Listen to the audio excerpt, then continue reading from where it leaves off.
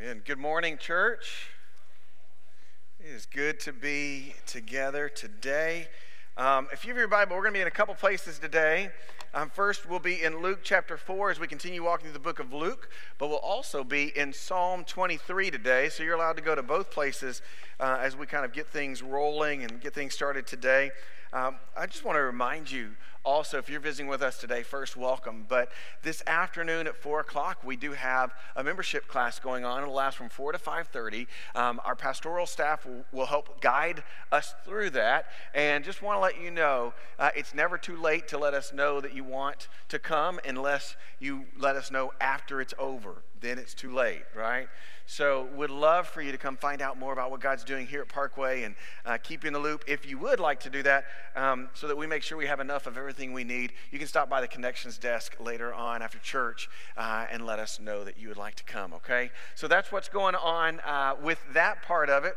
As we walk through Luke, we're going to be really talking about our reading a little bit. Hopefully you're reading through the New Testament, or excuse me, through the Gospels with us this year. If you're not, that's okay. There's displays on both sides, and in that is a family devotional for you to do with your children, and there's also a reading plan for you to do. And in our reading plan, this coming week is Matthew chapter 13. So you can either think, hey, just pick it up at Matthew 13 and go. If you want to read back, you're welcome to do that too.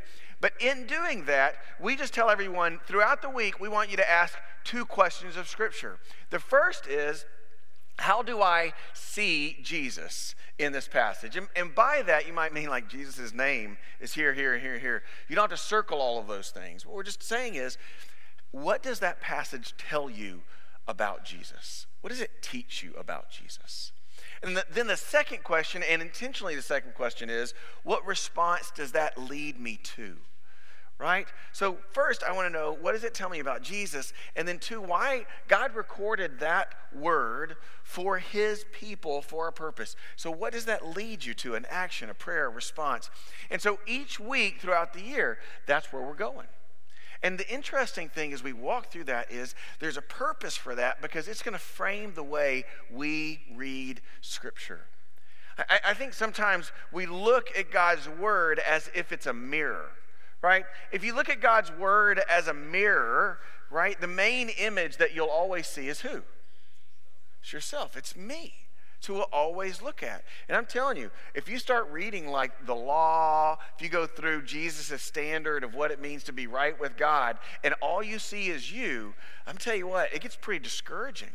It gets pretty broken, right? And I want you to know, as we walk through Scripture, I want you to see Scripture is not meant to be a mirror.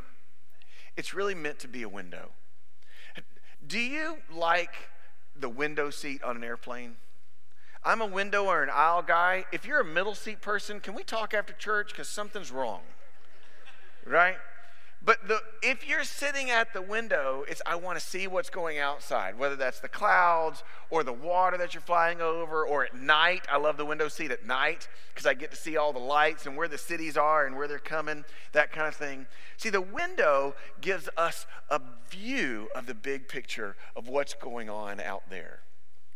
But if you stare at it long enough and the window is either dirty enough or clean enough, you might also get a little bit of your reflection in that window. Have you ever noticed that? That you can catch what's going outside and you can kind of see this reflection of yourself. That's how I want you to know I think Scripture ought to be read. It first is meant to give us the big picture of who God is, his saving work and his plan from Genesis to Revelation. And that should encourage us, just like a child looking out the window and tapping mom and dad on an airplane saying, did you see that? That cloud looks like a unicorn riding a unicycle with a unibrow. I mean, just right? You're welcome. You're welcome. Right? We just love pointing that creativity out. It may just be, God, look what I'm learning about you. Look what I see about you. It's new all the time. But the same way, your reflection is, well, God, how does what I am seeing and learning, how does it change who I am? Because Jesus didn't die just to save you in your sin and leave you in this cesspool of brokenness. He gave his life so that you could know new life by following hard after him. And that's really what we're looking at as we look at Scripture. So I know I told you Psalm 23 and Luke 4, but I want to read to you another psalm first, Psalm 110. Psalm 110 is the most quoted psalm in the New Testament. By far. It's the most quoted psalm. And just the very beginning of it, verse 1, says it this way. The Lord says to my Lord, sit at my right hand until I make your enemies your footstool.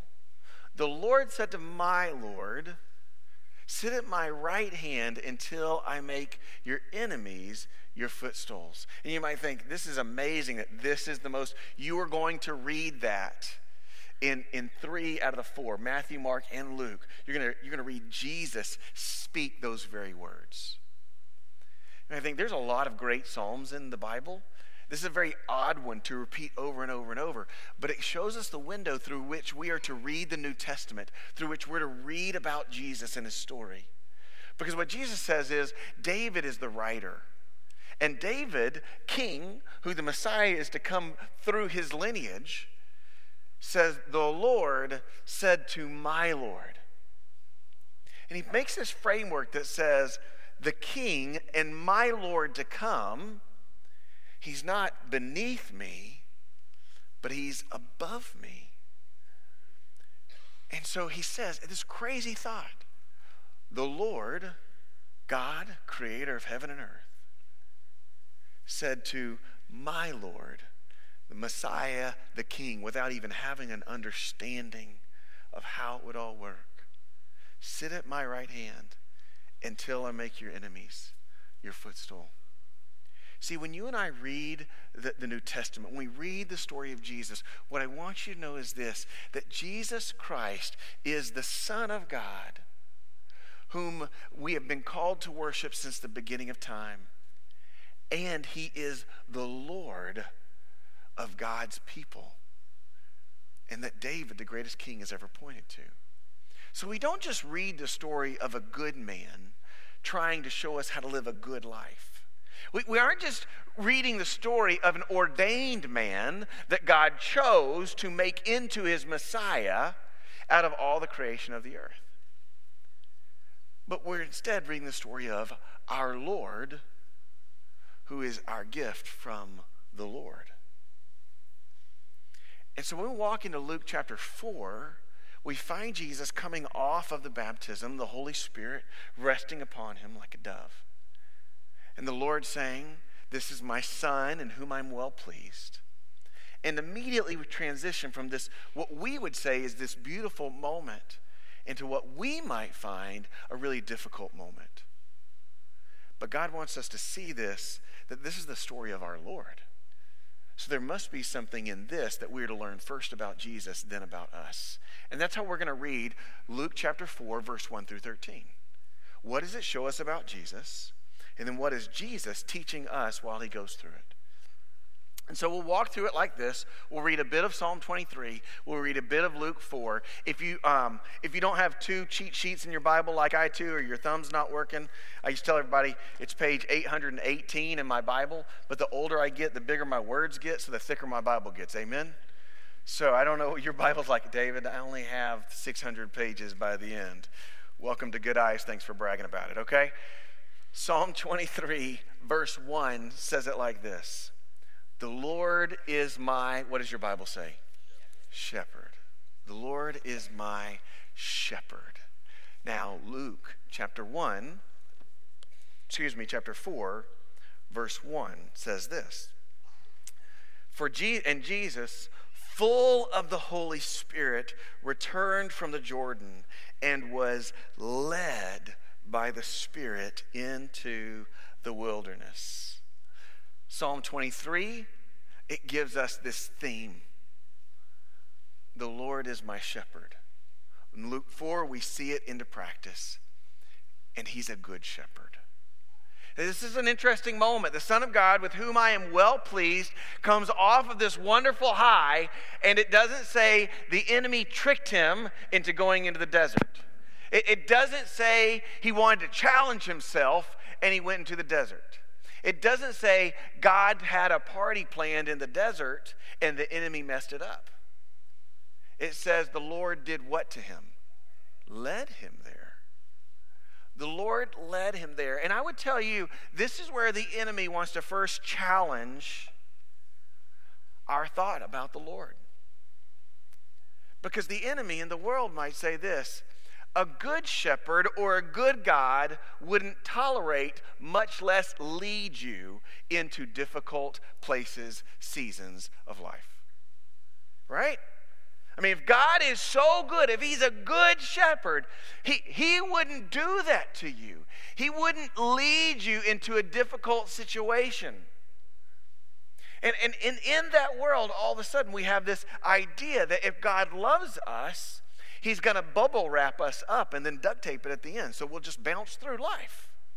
That would be a good God. See, before the tempter begins to tempt Jesus, what God shows us is he's already going to start tempting us. Because what the enemy wants to do here, when you think, why would God lead?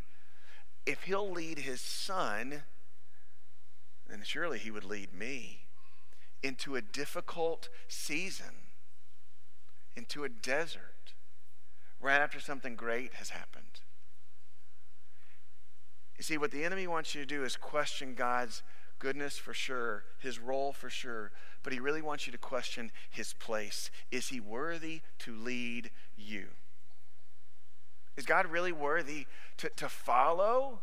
I mean, a shepherd's job, church, is to care for the flock and to lead the flock into good places and sweet spaces. The shepherd's job is to help the flock be healthy and safe and protected. So if that's the job of a shepherd, the enemy would say, is God good? The enemy would say, can you really follow a God like that? Even if he is God, can you give him that amount of trust in your life? Is he really your shepherd, or does he have a different agenda and you're just a pawn in the king's plan? Do you really have value? See, that sowing of this isn't new. And what I love is God isn't afraid of this. The Lord inspired Scripture. So who do you think made sure Luke said, I'm going to lead my son into this? God. So what is God going to show us? First, I think he wants to show us the enemy at work. Genesis chapter 3, you've been reading about it. When the enemy comes and he tempts Adam and Eve at the tree. He said, did God really say that you couldn't eat of any tree? Did God really say that that's what happened? Is God hiding something from you? See, the work of the enemy is for you and I to question God's place in our life. Job's wife, bless her heart. God has let all this stuff, bad stuff happen to you. Just curse him and die. Just tell him you're not a good shepherd and give your soul up. That's what she's saying. You've come into difficult seasons. Therefore, God must not be good. Abraham. I guess, bless Abraham. We're giving him a hard time today. Right? Sarah, we're going into a town. You're beautiful. Would you tell him you're my sister and not my wife? You know who Sarah knew was not the good shepherd in that moment? Abraham.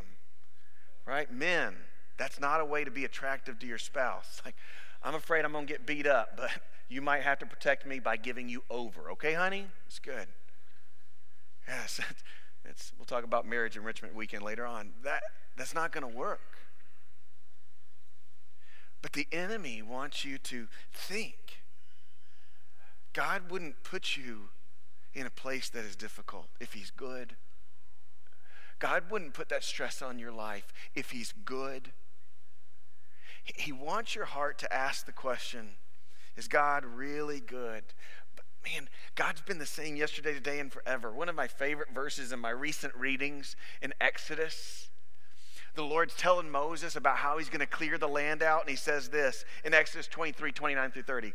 He says, I will not drive them out before you in 1 year, lest the land become desolate and wild beasts multiply against you. Little by little, I'll drive them out from before you until you've increased and possessed the land. This is God saying, I'm giving you the promised land. I'm telling you it's yours. And what we want to say is, great, God, if you're leading us into the promised land, then what I can envision is like we walk in, they all disappear, like Marvel, right? The snap. All the enemies are gone, and here we go. Like, God, could you just remove every stumbling block, every barrier? It'd be great. But God says that would be so silly, because if I did it your way, I wouldn't be a good shepherd. Because there's not enough of you to take care of all the land I'm giving you as a blessing. And if instead of blessing you, it would harm you if I took care of it the way you wanted me to. See, the good shepherd isn't subject to his sheep, because he knows the plans I have for you are better than what you might even dream in this moment. So little by little, I'll clear out the land. You see, God is a good shepherd, and he knows I've got control. I'll take care of you. Jesus doesn't struggle saying, Dad, why am I going into the desert? It was so good. He doesn't talk back. He doesn't complain. But instead, he follows the Lord. I wrote this question for me and for you. Do you know the Lord who sits at the right hand of the Lord?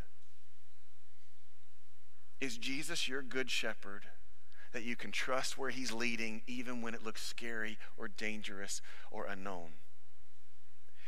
Is the God that you worship, is the Lord that you worship only trustworthy when things are good and skies are blue? Or is he your good shepherd in every season because he is good no matter what's going on around you? The Lord is my shepherd. Psalm 23, verse 1. I shall not what? Want. That's a horrible thing to say to an American. Amen? The Lord is my shepherd, I shall not want. Temptation number 1, Luke chapter 4, verse 1 through 4. Then Jesus was led by the Spirit into the wilderness to be tempted by the devil. And after fasting for 40 days and 40 nights, he was hungry. This isn't like a fake hungry. It's not like God supernaturally made the hunger pains goes away. Like, if you fast for 40 days and 40 nights, you're starving. You follow me? Like, this is big. Verse 3, and the tempter came to him and said, if you are the Son of God, command these stones to become loaves of bread. And he said, it is written, Jesus said, man will not live by bread alone, but on every word that comes from the mouth of God. Here's the truth.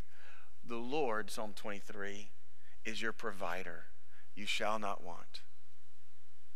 See, the Lord is your shepherd, and he's a good shepherd. And the Lord is your provider. So let me encourage you. Don't look for scraps off of someone else's table when God is offering you abundance. Because that's what Psalm 23 says. But the enemy comes in and he says, Jesus, you are so hungry. Just turn the rocks into bread. Provide for yourself. God has led you here, but this is on you. You have to make sure your needs are met. You have to make sure your life's protected. You need to make sure you have what you want. You deserve a break when? Today. It's never tomorrow. You deserve a break today. You see, the enemy, that's what he sows into Jesus' life in this moment, is what he sows into ours. He says, you deserve to make sure your needs are met. Do you know how much conflict comes from that mistruth that we hold on to? If we don't see God as our provider and we see us as our provider. Listen, if you're married in this room, I would tell you some of your deepest hurts are because you're trying to figure out how to make your spouse meet your need and it being their idea. Amen? You follow me? We'll say that again so that you can be convicted. Most of your conflicts, they're going to be from making sure your spouse meets your need and it's their idea. Because what you're saying is, God, I don't trust you with my spouse. I don't trust you to meet my needs and to give me what I want. So, to the glory of God, I'm going to woo her. And when that doesn't work, I'm going to be mad at her and you. And the enemy says, that's right. Because poor wisdom always leads to destruction. Man, how many of us grew up? You're going to find out how much worldly wisdom is no good. A bird in the hand is worth where? Two in the bush. You know what that means is, if you've got it and it meets your needs, run with it, baby. But the Lord says, I am your provider. If I tell you there's two in the bush, let the bird go. So much of who we are is on this whisper that tomorrow is not guaranteed, so you better take what you get today. Meet your needs. Don't worry about God. It's not really about him anyway. It's about you. Church, that's how wicked men think. Pharaoh, we can't let the Hebrews go. Who would meet our needs? The whole society built on meeting their needs. King Herod in the New Testament. Who's going to protect my kingdom? I'm going to kill all the infants under 2 years old. If you follow this process, that the Lord is not your provider, but you are the provider, then conflict is coming. But if the Lord is your provider, you'll follow him with confidence and assurance wherever he goes. God says to Abraham later on, give me your son. And Abraham, with no idea, says, I'll give him to you. And he calls the place and the moment when God provided beyond his imagination, the Lord provides. Do you believe that the Lord provides in such a way for your life that you don't go looking for scraps off of other tables to help God out in providing for you or for your family? See, what Jesus says, I can't even imagine the temptation's big to him. As hungry as he is, he says, listen, man doesn't live by bread alone, but on every word that comes from the mouth of God. What he says is, the Lord will provide for me. And if he tells me it's going to be hungry today, then he's going to be my sustainer and my provider. If he says we're going to eat at a feast today, then he's going to be my sustainer and provider. If he says I want you to go in the desert, if he says I want you to go on the mountains, he is my provider. He will take care of me. So I will not go looking for cheap garbage from your table or from my table or anyone else's. Is that how you see the Lord who sits at the right hand of the Lord? What does it look like if in your life and in my life you were to say, God, you are my provider, and so I'll walk with you through any intersection, through any valley you take me, because I believe you'll provide? What would it do to your marriage, to your children, to your view of finances, to your views of friendships that said, God, I don't understand why you wouldn't clear it all out in a year. I don't understand why you wouldn't provide what I'm wanting in this moment. But I believe you are my provider, and I will never want for the life that you have promised. What would that do to your day tomorrow? The Lord is my shepherd, I shall not want. Psalm 23, verse 2 and 3 goes on. He makes me, I love that. He makes me lie down in green pastures. He leads me beside still waters. He restores my soul. Now listen, this is so good, right? He makes me lie down in green pastures. It's like he makes you take a nap. That's like heaven. He makes me lie down in green pastures. He leads me beside still waters. He restores my soul. He leads me in paths of righteousness for what? His name's sake. Not yours, not mine. All of the good that you reap from following the Lord is for his name's sake. Now let's read Luke chapter 4, verse 5 down through verse 8 in the same mindset. It says it like this. And the devil took him up, and he showed him all the kingdoms of the world in a moment of time. And he said to him, I will give to you, I'll give all this authority and their glory, for it's been delivered to me, and I'll give it to whom I will. If you then will worship me, it'll all be yours. And Jesus answered him, "It is written, you shall worship the Lord your God and serve him only." Here's the truth. The Lord is your shepherd. The Lord is your provider. But the Lord must be your God. He must be your God. And you and I do not have the same privileges that he does. Let me say it again. You and I do not have the same privileges that he does. And Satan, he shows he has no idea what he's talking about from the beginning. He thinks the mission is the purpose. He thinks Jesus come to rule the world. He will rule the world. But he thinks that's why he has come. Jesus has not come for the mission. He has come for his Father. And because he has come for his Father, he is all about the mission. You see what I'm saying there? There's a big difference, isn't there? Because the world would say, hey, listen, the ends justify it's participation Sunday. The what? The means. Well, I can't believe you didn't even know that. John chapter 6, verse 2. Let's say it together. Exactly. We're going to talk about this later. How many of these things we've memorized, right? Yeah, the ends justify the means. It's easier to ask forgiveness than what? Permission. Dang it, you're so good at this. See, what the enemy says is, be about the mission of God. Don't be about God. If you won't abandon the mission, just abandon him. And then just check off the boxes. And when you see him face to face, you can say, I accomplished the task. Leave me alone.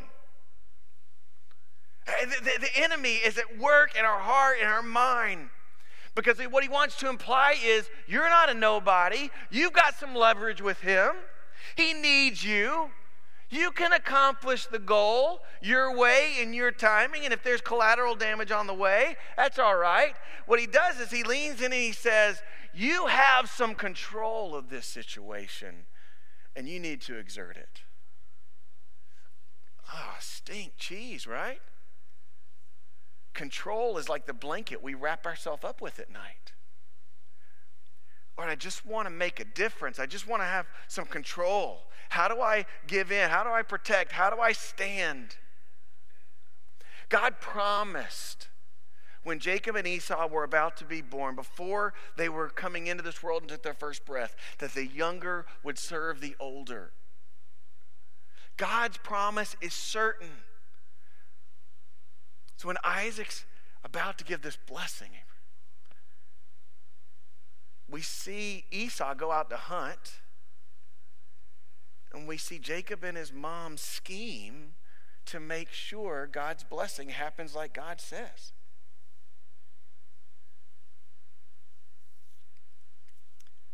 God doesn't need you. God doesn't need me. He lovingly invites us in to his blessing, to his mission. Because he's told you, if you're my people, you shall not want. You'll have a purpose. You'll have a place. Your promise will hold sure. Do you believe that? Do you believe you can't accomplish the will of God without honoring him as God? Do you know that? Do you know being a good person is insufficient? It's a byproduct of obedience to the King of Kings and Lord of Lords. So Jesus says, it's written, you shall worship the Lord your God and serve him only.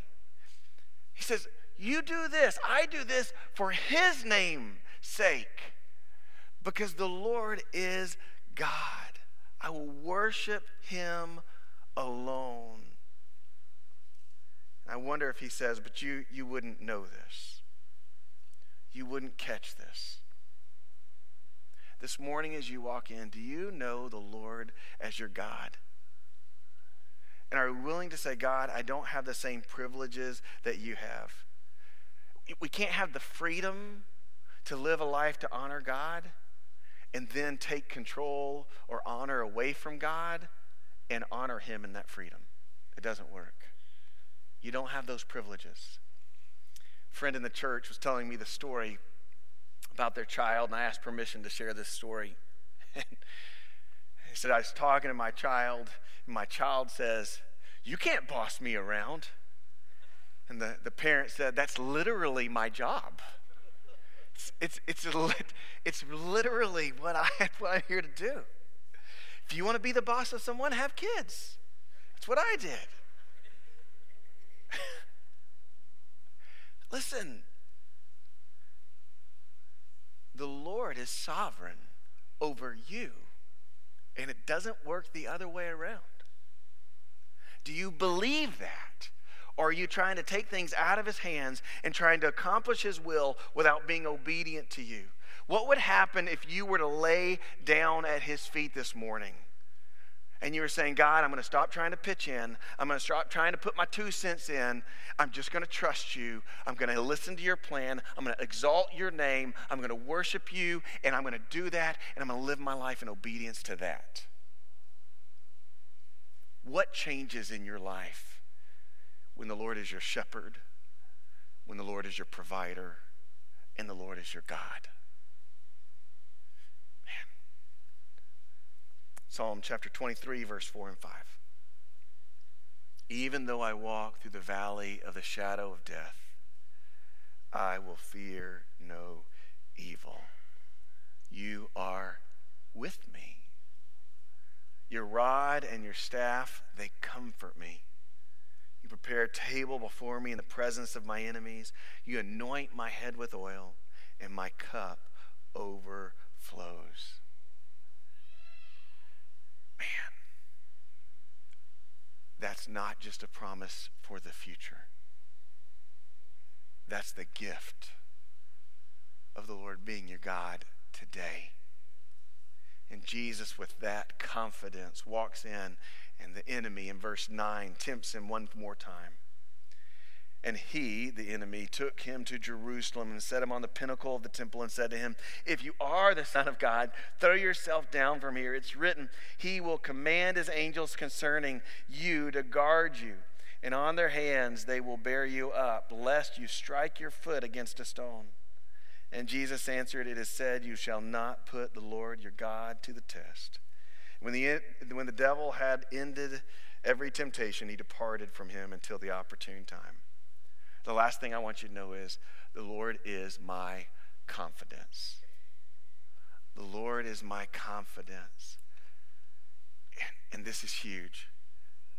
Doubt does not deepen your relationship with him. Doubt will not deepen your relationship. The Lord is my shepherd. The Lord is my God. The Lord is my provider, but the Lord is my confidence. See, the enemy wants to say, prove it. Prove it. If your God is so big and your God is so strong and your God is so mighty and there's nothing your God will not do, prove it. Prove it. See, what he's saying is, prove it to who? Me. Prove it to who? Yourself. What he's saying is, put your God on trial. Put your God on trial. Put him to the test. If he's real and he's here, put him to the test. Prove to me he is faithful. Because what he wants you to think is, you can never be certain. Your faith can never be secure. You can never have a hope that doesn't disappoint.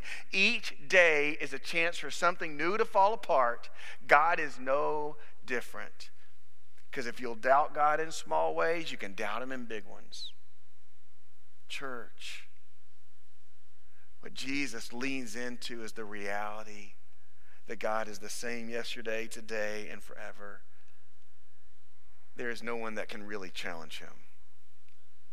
One of my favorite stories about Abraham in Genesis is when God says, I'm going to destroy Sodom and Gomorrah, and Lot's there. I want you to go get him and lead him out.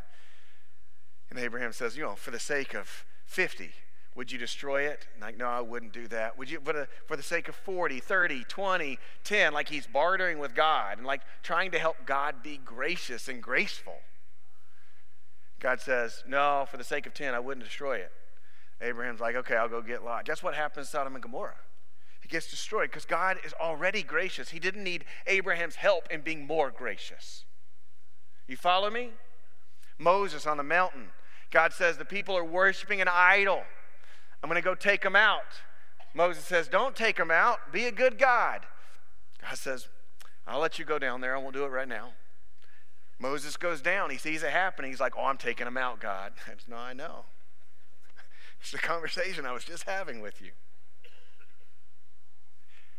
See, the Lord is your confidence. And that's why the enemy wants to sow fear, doubt, and concern. And when Jesus says, listen, you shall not put the Lord your God to the test, what he's saying is, he is already my comfort. Why in the world would I want to do anything to change that? He is already my strength. Why do I need to prove to you or let you make me doubt that he is my strength? He is already my portion. He's already my song. He's already what makes me stand firm.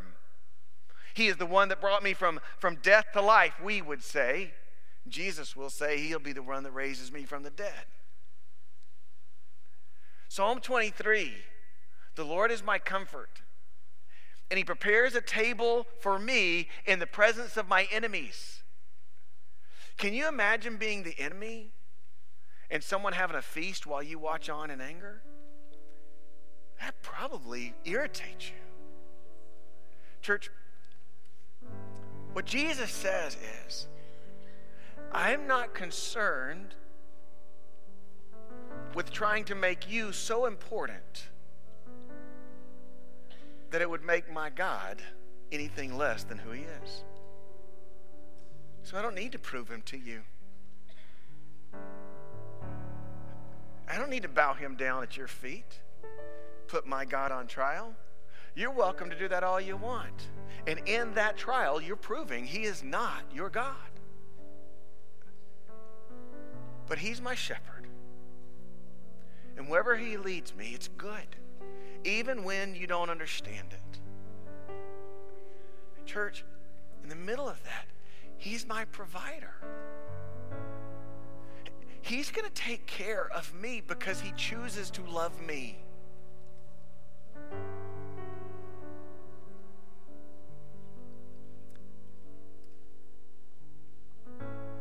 He's going to provide in your marriage and your family. He's going to provide for your wants, so to speak. In other words, those needs to make sure you are cared for and loved. Just follow him. Because the Lord has to be your God. And what he's invited you to do through obedience, through your life, is to worship him and nobody else. And in that, you will know the Lord is your confidence. Matthew will record in that moment, the enemy leaves, and immediately the angels come and they minister to him. God will not leave you alone. It's his promise. But this morning, how do you know the Lord? Jesus, in the temptation in the desert, he showed us how he knew the Lord. And he invited us to follow him. Is that how you will follow him this morning? The Lord who sits at the right hand of the Lord? Have you asked him to be your Lord, your God, your confidence, your provider, and your shepherd? If you haven't, I would encourage you right now to offer that up, to give him the place that he will hold no matter what, but so that you might dwell in the house of the Lord forever. Let's pray. Father, we love you. Lord, I praise you for the temptation of my Lord. because goodness and mercy always followed him, even when life was difficult and hard. He never wanted for what you had to give to him, Lord, and he was always full, even when he was hungry. Lord, we want to be a people that follows our Lord. We want to see the fruit of the blessing of the leading of our shepherds, so that we can be by still waters in times of difficulty, and you can restore our souls in times of weakness. Lord, we don't want to look other places for scraps. Instead, Father God, would you just let our blessing overflow? But God, it begins and ends with saying we will not bow our knee to any other. Not the man or woman in the mirror, not the friend down the street, and not any other being that would challenge our King. Let us be your people. In Jesus' name.